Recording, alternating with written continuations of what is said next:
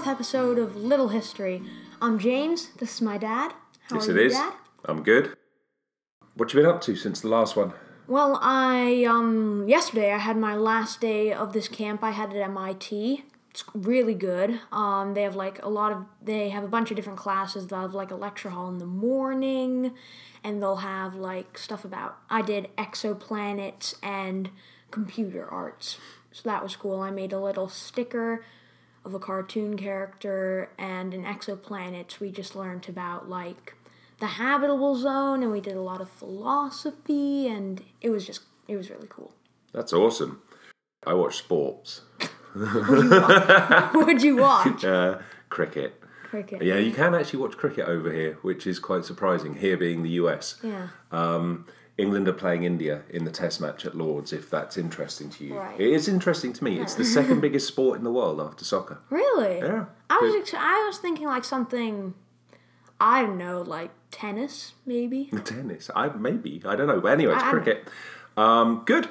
Well, and what are we going to do for our topic this week? So, this week's topic is general resistance against German occupation during World War II. I will be doing the French resistance. My dad has researched.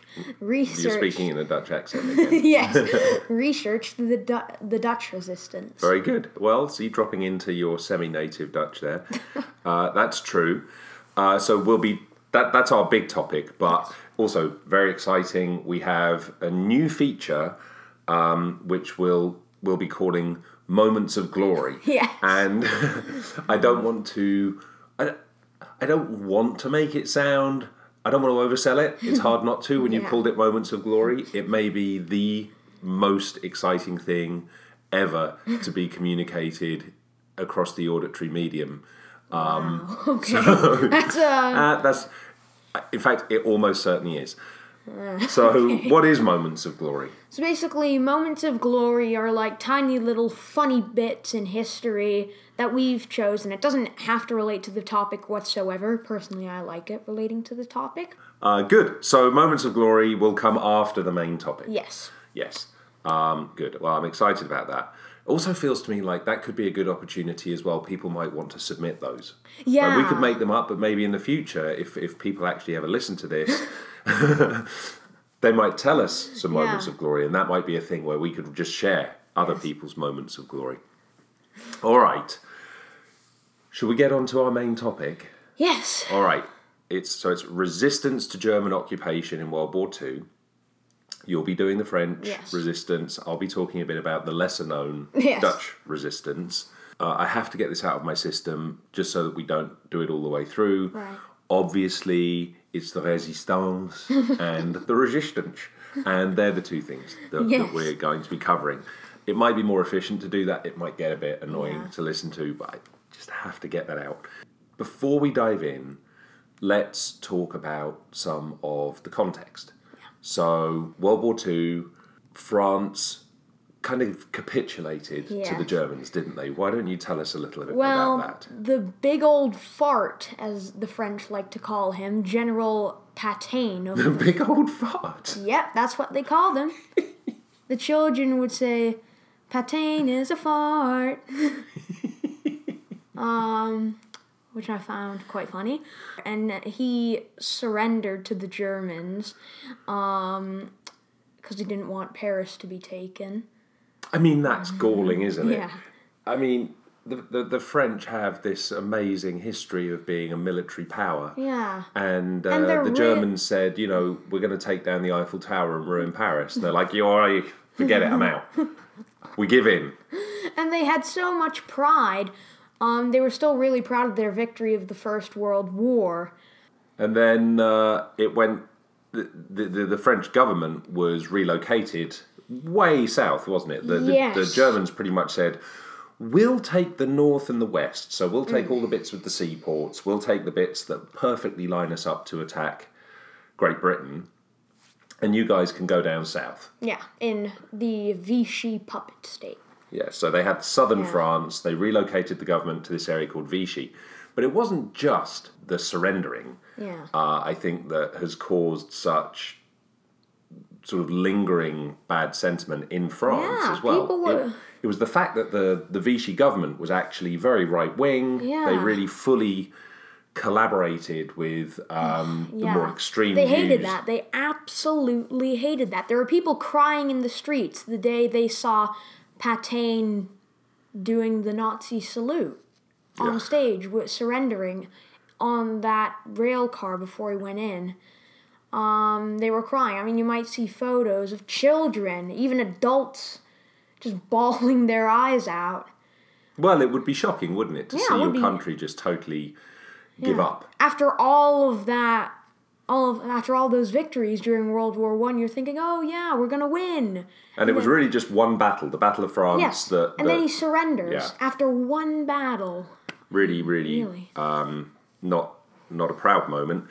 And then Hitler actually made a point of signing the armistice in the exact same spot where the Germans had been forced to sign the surrender. In the rail car.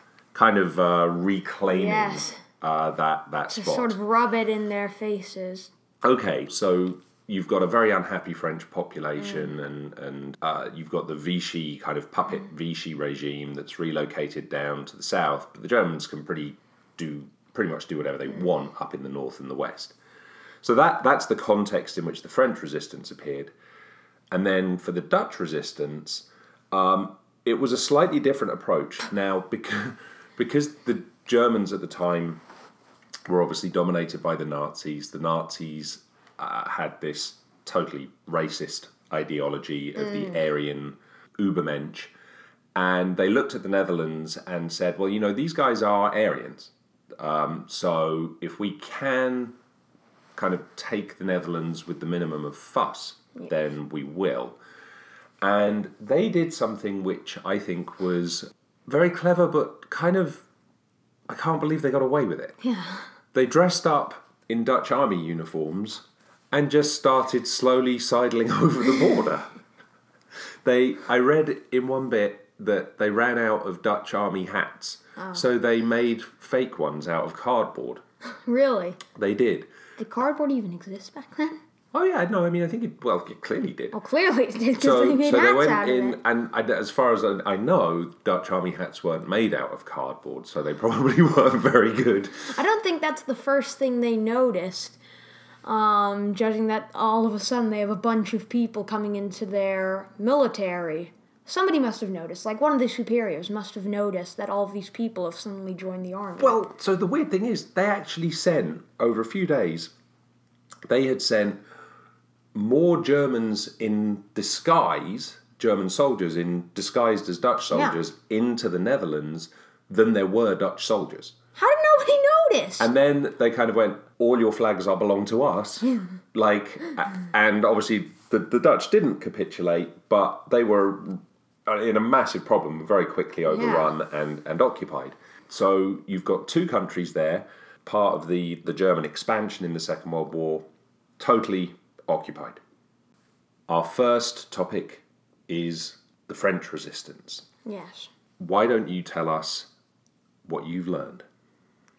About my person or... About clans. I thought you meant... About the French resistance. All right. Alright, sorry, we won't keep that in.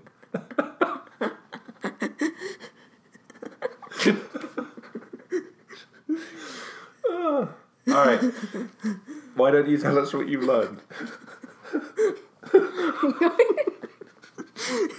just calm down for a minute.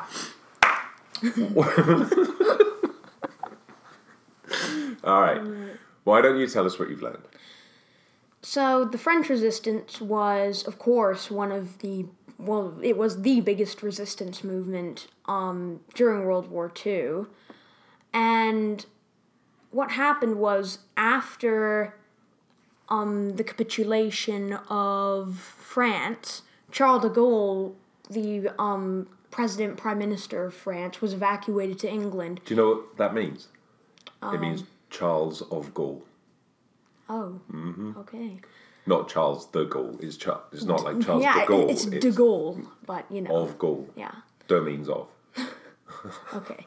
So, And he does a television and radio transmission. So the British, they tap into the German radio communication system. He says, "Keep fighting on. We have not capitulated. We will get back our land." Oh, cool. And I didn't know that. It kind of worked, but the first cells of the resistance were actually other political groups like communists and anarchists and liberals who were already a bit, they were like really proud of their country. They wanted a change in the French government. So they weren't only fighting for freedom against the Nazis, but they were also fighting for a newer government. And that's why the resistance movement didn't really become relevant until a couple of years later, because it's really hard to band them together. They're all looking to get their political campaigns in power, and the American generals. Oh, I see. So So there was resistance to the Vichy government, saying let's just have a proper government. Yes. Okay. Well, they also wanted freedom against the Nazis, of course. Yeah. But they didn't want to put de Gaulle back in power. They wanted to put their own people in power. So, fast forward, the Americans have joined the war, and a couple of American generals are sent over to get an organized resistance movement. And it was really hard because nobody could agree on. Every time one of the generals would hold a meeting with potential resistance fighters, it always resulted to their political want. And if they couldn't get that, then they wouldn't join. Right. So after a while, they eventually they organized the French Resistance, a.k.a. the Maquis. They wanted people from very diverse backgrounds. They had teachers, they had students, engineers. They wanted the people you'd least suspect as resistance fighters. That makes sense. So... I mean, yes, it wouldn't make much sense to have soldiers. So, of course, you'd have the Vichy police, the milice, and the Gestapo confiscating the weirdest things. They would confiscate flashlights, pigeons, rabbits, because what they... Rabbits? Yeah, rabbits. Okay. Yeah, I know, it's weird.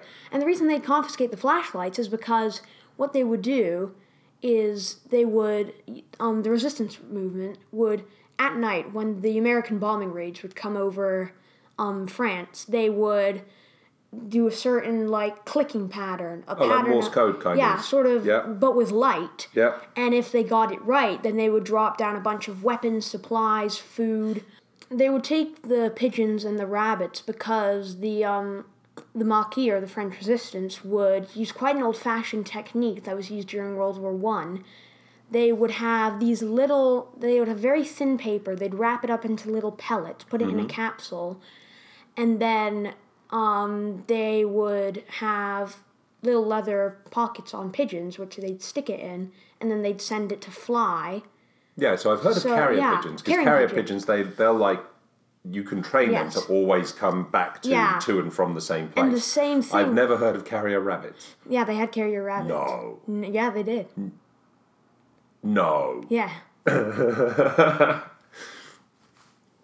Really? They would go over to farms and they would they would put all the animals in the cages, and then the German soldiers would take the stocks of their guns and just smash it. No, I get why they killed them. I'm wondering, how do you train a rabbit to carry a message from one place to another? I'm not a rabbit trainer. Wow.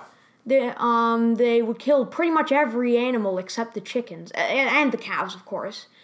But carrier rabbits. Yeah. It's amazing. How come I haven't heard of this? Because you've been researching the Dutch resistance. That's amazing. All right, so they've taken their flashlights to stop the Morse code, and they've stopped the carrier pigeons and the so-called carrier rabbits. Yes. All right, perfect. Keep going. So they also would smash the radios because, of course, the British SOE would tap in and be like, "Fight for the resistance." What was the SOE? The SOE was it was a collaboration of kind of code breakers. You know what it stands for? I don't, but it was an American and British collaboration of kind of like hackers of the 1940s. They would tap into... Yeah. So they would do transmissions during air raids. And a lot of what the French resistance did was either sabotaging supply lines or tapping the wires. Oh, wow.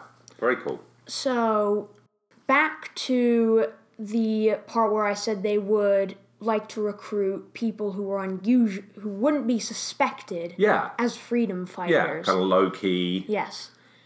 And I found probably one of the most famous, which was Nancy Wake. That doesn't sound very French. Yeah, it isn't French. She's actually a New Zealandish woman who... So basically what happened when she was very little, her father just ditched the family, didn't come home one night, and they assumed that he had ditched the family. So she was okay with her mother, but she really liked her father. She was what they would call like daddy's girl or something. So he would come home and read to her every night, and all of a sudden he's just gone. So she has to do all the work, and her mom's a bit grumpy all the time. And when she turns 16, she just runs away, gets on a boat, and finds herself in France.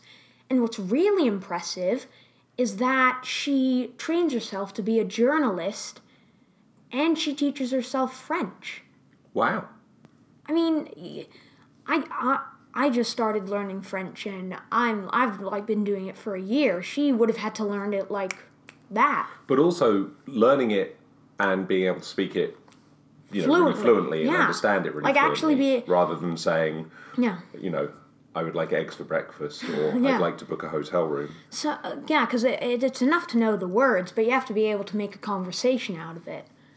So she actually becomes really successful in her journalistic career. She becomes very rich. She's going to all these fancy parties. And she meets a man called Henry, or Henri, as they would say in France. I don't think that's how they would say it. No, well, that's how... they don't pronounce the H right. Henri. Henri, yeah, sorry. But she met a man called Henri, who was also incredibly rich. So she's very well off. But then comes it's 1938, and Hitler was elected as chancellor. And Hitler has now just invaded Austria, so she's going to go to Austria and pick up on this big new story. And she's immediately horrified by what the Nazis have done. She sees the Jewish have to wear the star. They're actually Nazis who would paint the Jewish star on the windows of Jewish shop owners. And it would force them to go bankrupt. And there was actually a Jewish shop owner who had washed off the paint, as any normal person would do, and then the what they call the brown men. So before the Gestapo... Oh, the brown shirts. Yeah, the brown shirts. Hitler had his followers, who were called the brown shirts. They took him out of his shops, and they strapped him to one of the light poles, and they whipped him in front of the public. That's barbaric. Just there. Yeah. And Nancy, of course, wanting to expose them, or just for journalistic opinions, it's debatable, but she takes a picture, and... Well, they can be the same thing. A big part of journalism is exposing what's really happening. Yeah. And she takes a picture, and one of the brown shirts, there are two of them, sees the flash, and he takes the camera and rips out the film. And back then, and even now, it destroys it. Yeah. The whole of it, like her whole camera, that's really expensive. And they're like, you'll be next if you don't get out of here. I mean, it is barbaric, like you said. So she really doesn't like the Nazis. And then the invasion of France comes around, and of course Henri has to go off and fight for the French army. She actually cried for a week after the surrender of France. How do we know that? Well, it was said in her journals. She must have looked like a prune at the end of that if it was non-stop. No, it wasn't non-stop, but she was like constantly crying. And she did call Patain an old fart in one of her journals. But she then went to Henri and was like, listen, I don't like what the Nazis are doing, and Britain has no chance. So if we want to win this war, then we have to start up a resistance movement. And Ari's like, are you crazy? You drove an ambulance. Are you not happy?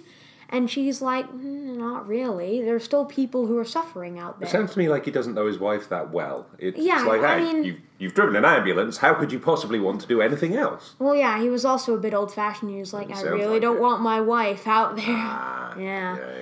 But yet again, she convinced them. So she was living in a big mansion, and she helped Jews and soldiers who'd escaped the Stalags and smuggled them off to England on boats. That's great. But she naturally wants more, so a bit cheekily, she gets involved with a man. I can't remember his name. It's something like Fred.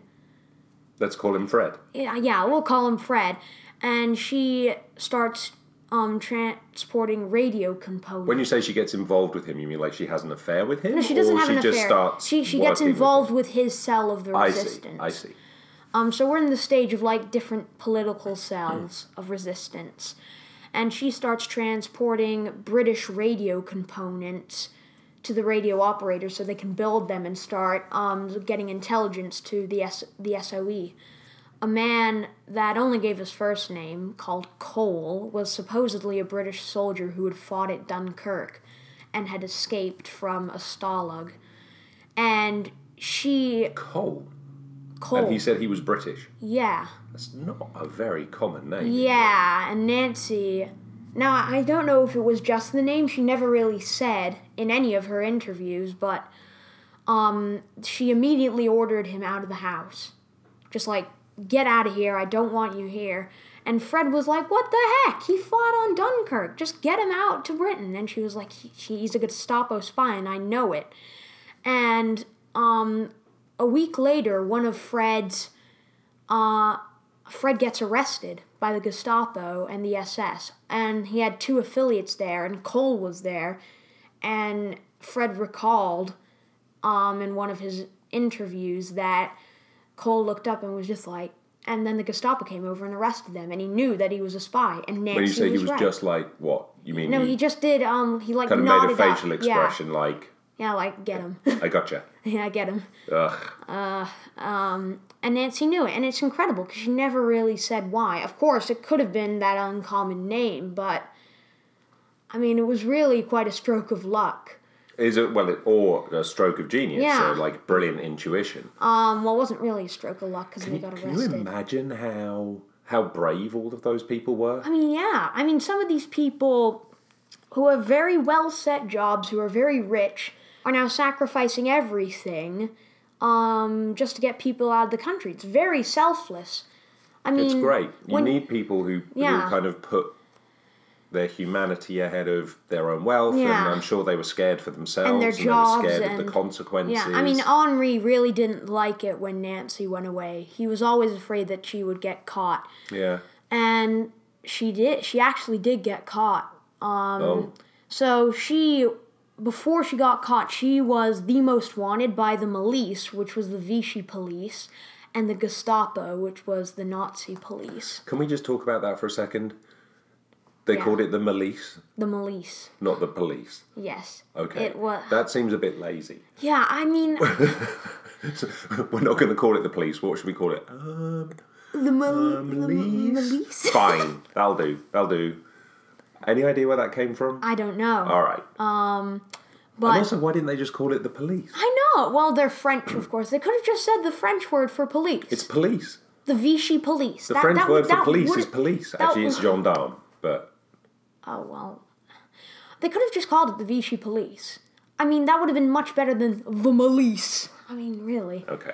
But, she got off a train, and she was captured, and she was beaten to, like... She was nearly crippled, like... Wow. She was bad. She could have broken something. But Fred, who has now escaped, comes in and pretends to be her husband and gets her out of there. What? I mean, she had a lot of close calls during her life, but I think that was the closest. Yeah. How does he get her out of there? I mean, that seems weird. If she's been arrested, he can't just wander in and go, "Oh, by the way, I'm her husband, and I'm going to take her home." They didn't know she was Nancy Wake. They were trying to get a confession out of her by torturing her. They were torturing her. I see. They were torturing her and trying to see if she was really the White Mouse. But the White Mouse, is that what she was known as? That's what Nancy Wake was known as. Because the whole thing was no matter how much they think the Gestapo had really cornered her, or the police thought they had really cornered her, she always found a way out. Always. That's very clever. They never ever found out she was the White Mouse. So, Fred, who has now escaped and is kind of on the run, convinces the Gestapo that she's not the White Mouse. She's not the White House either. He pretends to be her husband and smuggles her out of the jail, and then they head off to England. Okay, so this is a woman from New Zealand who's taught herself French, married a Frenchman, lives in basic splendour and luxury, volunteered to be an ambulance driver during the war, then said, that's not enough, I need to help people, I need to help the Jews, I need to help prisoners of war who are escaping, I'm going to help with this pipeline of people to Britain to get them to safety. She puts herself in incredibly precarious positions. Oh my Lord, She's tortured, doesn't confess, always manages to get away with it, and then she heads off to Britain. And is she safe there? Is that where things end? Oh no, this is not even where things end. Wow. So, the SOE gets ear of what she's been doing, and she's actually trained to be an SOE spy. Awesome. So she learns the flashlight technique. She learns how to use a handgun, a grenade. Does she learn about messenger rabbits? No, they didn't use them. Some of the the freedom fighters who were farmers and who had families who were farmers. Did they use battle They were rabbits? the ones who used the rabbits. They used the rabbits and the pigeons. Okay. But yeah, so she gets trained, and she also learns how to parachute. But the problem is she's incredibly afraid of heights, and the only way she can get back to France safely is via jumping out of one of the B-27 bombers. Is that safe? I mean, it's safe, but it's safe, of course, because they're in night raids and they have a lot of bombers going over, so they won't know which one. But okay, I guess things are relative. I mean, relatively safe. Yeah. And she actually says to the soldier behind her, "You're gonna have to push me." Oh my God. She's like, I can't. What's that person meant to do? I'm too scared to jump. You're going to have to push me. And she was like, "Are you going to push?" And he just pushed her off. And she was meant to go to a Maquis cell. Now, this is when the resistance has unified into one body and then sort of spread out across the country. Yeah. And there are a lot of resistance movements who had been hiding in the mountains. So during one of the bombing raids, her B-17 bomber diverted off of its course and jumped out into the mountains. And she got stuck in the tree. Oh, no. Yeah. Well, I think that happened quite a lot. People would get stuck in trees. Yeah. I mean it's at night time. You don't have... It's in the mountains. Okay, so she stuck up a tree, up a mountain. So, one of the Maquis soldiers manages to find her and cuts her down. So when she gets to the base, she overhears a conversation between two of the soldiers, and they say, "She's a woman. They won't notice if she's gone. Let's just kill her and take her money." After all of that... Wow. They killed her? No, they didn't. Oh, good. She actually went up to the boss guy who was talking about it and slapped him right across the face. And Awesome. said, "You try." Yeah. I love it. So she continues to work in that movement, and she assassinates a bunch of German Nazi officers. And finally, the final thing, and I think the hardest thing she ever did in the resistance movement, so their radio was broken during an attack. So they had all gone out of the base. The Nazis came, basically ransacked everything, and the radio was broken. So she had to go to another radio operator's house and get them to send a signal to drop them in an airdrop. And it was 200 kilometers away. Wow. She had to do that bike ride, go past all the checkpoints, and then when she arrived, the guy was like, "Password?" And she was like, "I don't know, can you just let me in?" And it took a lot. They were there for a couple of minutes. She finally got in, and then she had to do it all again. So she cycled 200 kilometers without the password. Yeah. Persuaded them to let her in. And then 200 kilometers all the way back. I mean, it wasn't like, it was just like, you know when you're like wearing flip-flops for a really long time and like the skin? It was like spots of just red all over her leg. Yeah, I bet she was exhausted. It was just, oh my lord. She was caught in the tree. She was threatened with death. She smacked the guy in the chops and said, "Don't do that." Yeah. Then she did 200-kilometer bike ride and 200-kilometer bike ride back. That was to what? What was that for again? It was for another radio. For a radio communications thing. Then she goes back up to Normandy and she helps the Marquis. Yeah. And what was she doing up there? So she had to sabotage the bridges so German reinforcements wouldn't come to the beaches of Normandy to slow them down. Wow. And she also led the charge to chase the Germans out of France. And what was really sad was after all of this happened, she found out that she had told Henri not to continue using the smuggling routes to get people out. Yeah. But Henri had continued to smuggle Jews and prisoners out of the country. And he was arrested, tortured, and then killed by firing squad. Oh, no. So while she was off and doing all this amazingly heroic stuff, he'd been killed. She had never been able to write to him. Oh, that's terrible. But what a hero. What an amazing woman. She was the most wanted by the Gestapo and the SS, and probably not the most high-ranking, of course, but probably one of the greatest women in the entire French resistance. Unbelievable. Greatest people. I'm assuming she got lots of accolades and recognition of course. She got, after the war. The American Medal of Honor, she got the New Zealandish gold badge, she got the French Croix de Jour, with stars and the French flag. Croix du jour? Yeah. Okay. Crocodile of the day? Yeah. It's a weird name, but okay. And she also got the Legion d'Honneur twice, which is basically an honorary sort of badge for heroes of the Second World War, and she got it twice. Unbelievable. Wow. There were some others for a bunch of different countries, but... What an amazing woman. Yeah. Nancy Wake. Yeah, Nancy Wake. Well, that was awesome. Yeah. She did a lot. She did a lot. So, I definitely can't match that. No. No, I want to hear this. So I'm going to talk a bit, just briefly, about the Dutch resistance. Now, as we said last time, we have some Dutch family. My wife, your mum, is Dutch. We've been over there quite a lot. The sand dunes in the town that they live in still have the bunkers that were set up by the Germans to face the North Sea.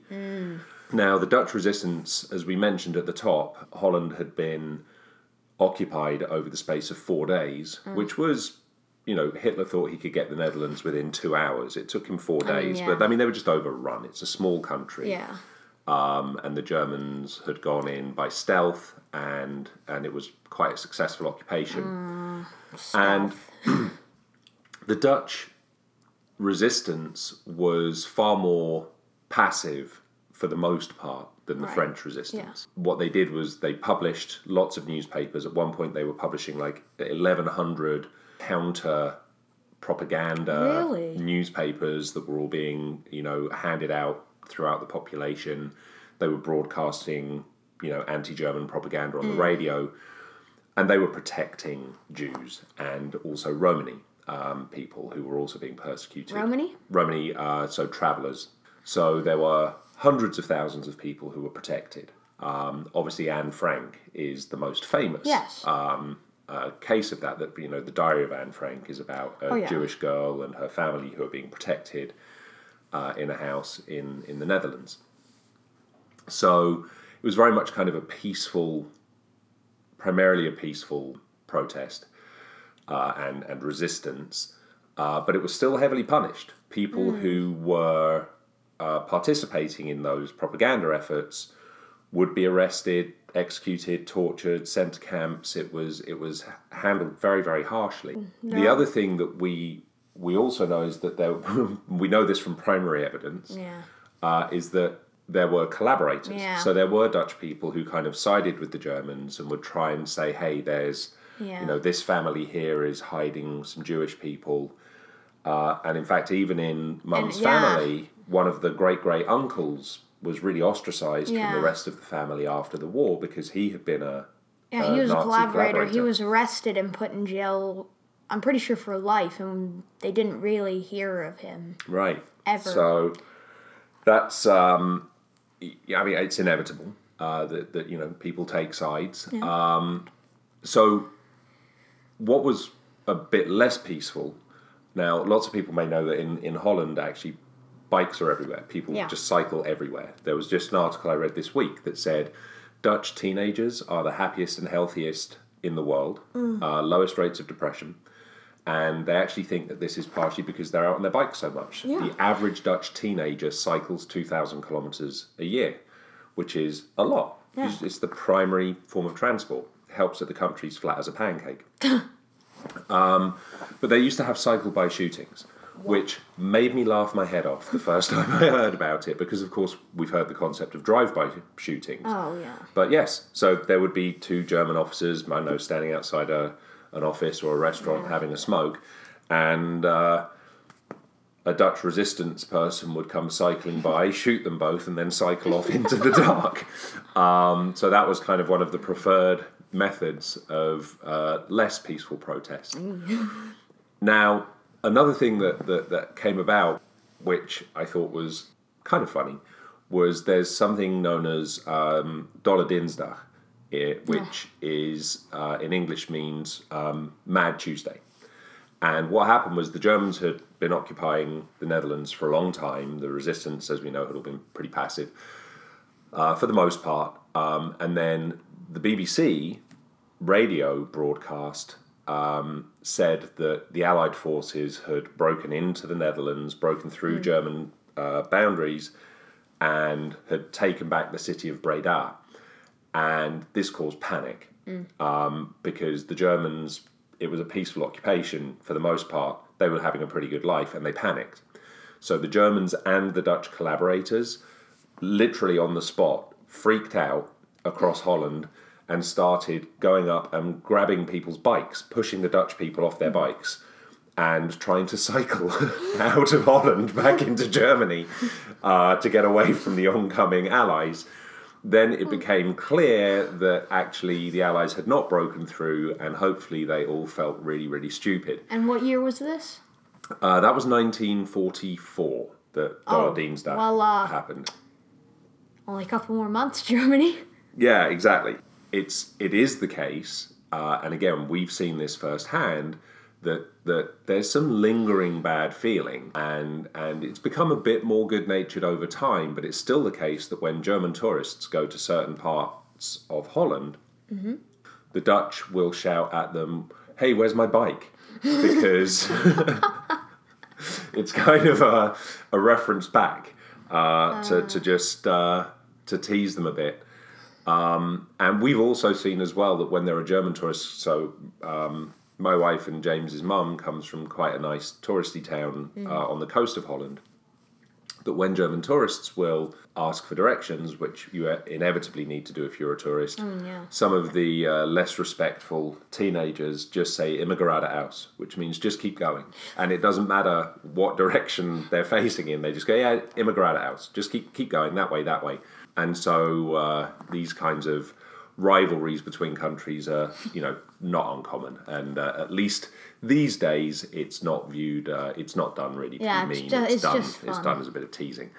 But The Dutch resistance, I think, very different to the French resistance. Yeah, of Nowhere course. near as... Yeah, I mean, you had literal drive-by shootings, train line sabotages, blowing up bridges. tapping into, like, secret calls and telegrams, and you have the Dutch resistance that, at their most violent, are shooting officers and then cycling away. Mm-hmm. Well, I mean, look, there was that takes a lot of bravery as well. Yeah, and I mean, guess you get really. away quicker on your bike than you can on foot. I mean, So yeah. it makes sense. But no, I mean, I think it's just shows a huge amount of bravery for people to do the right thing.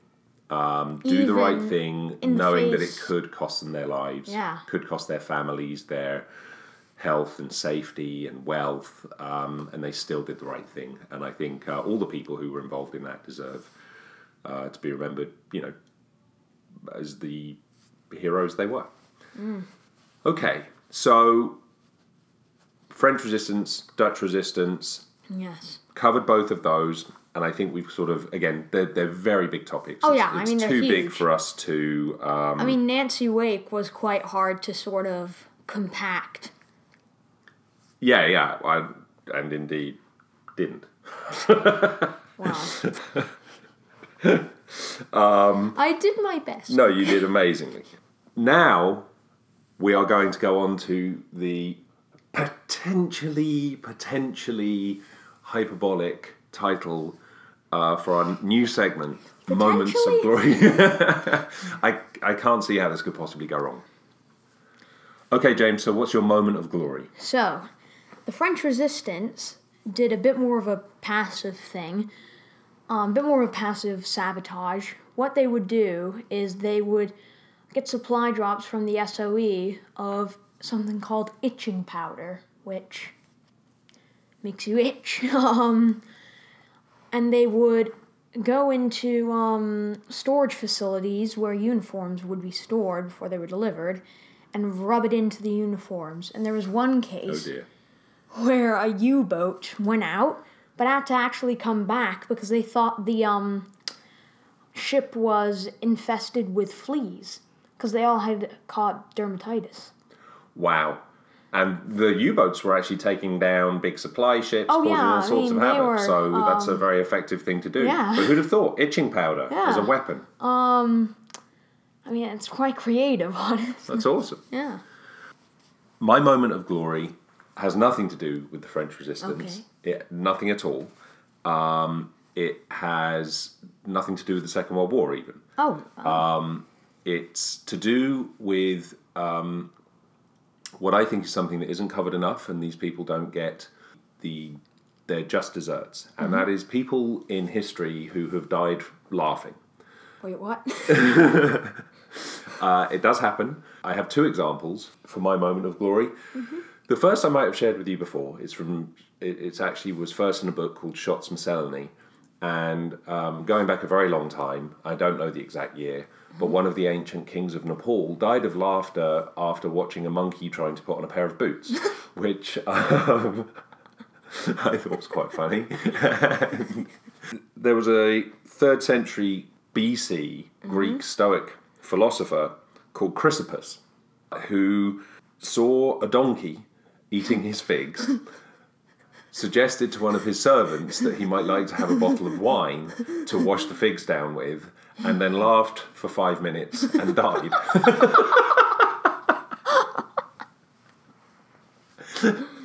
And the reason, by the way, that this is so important to me is one time I thought I might die of laughing. And it's a shame because I was an adult, and the thing that made me laugh so much, I thought I was going to die. I was getting panicky. I thought I was going to die. I was laughing so hard. Was that one of my brothers had belched into a tea towel when we were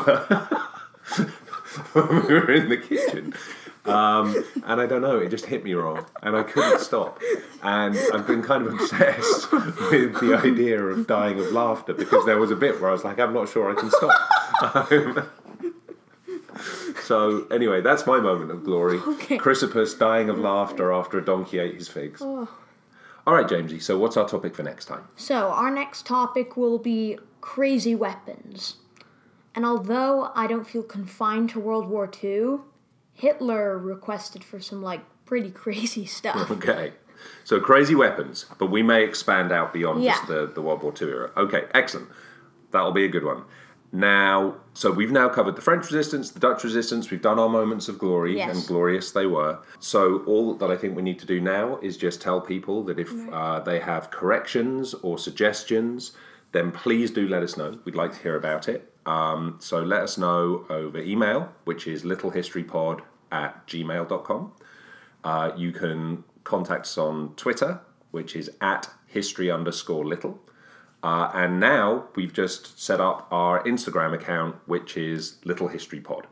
And if you go on there, you can see a couple of pictures, actually see a picture of me and James, see a picture of Franz Ferdinand, and we'll be loading up a bit more there about some of the topics that we've covered so far. So please do let us know.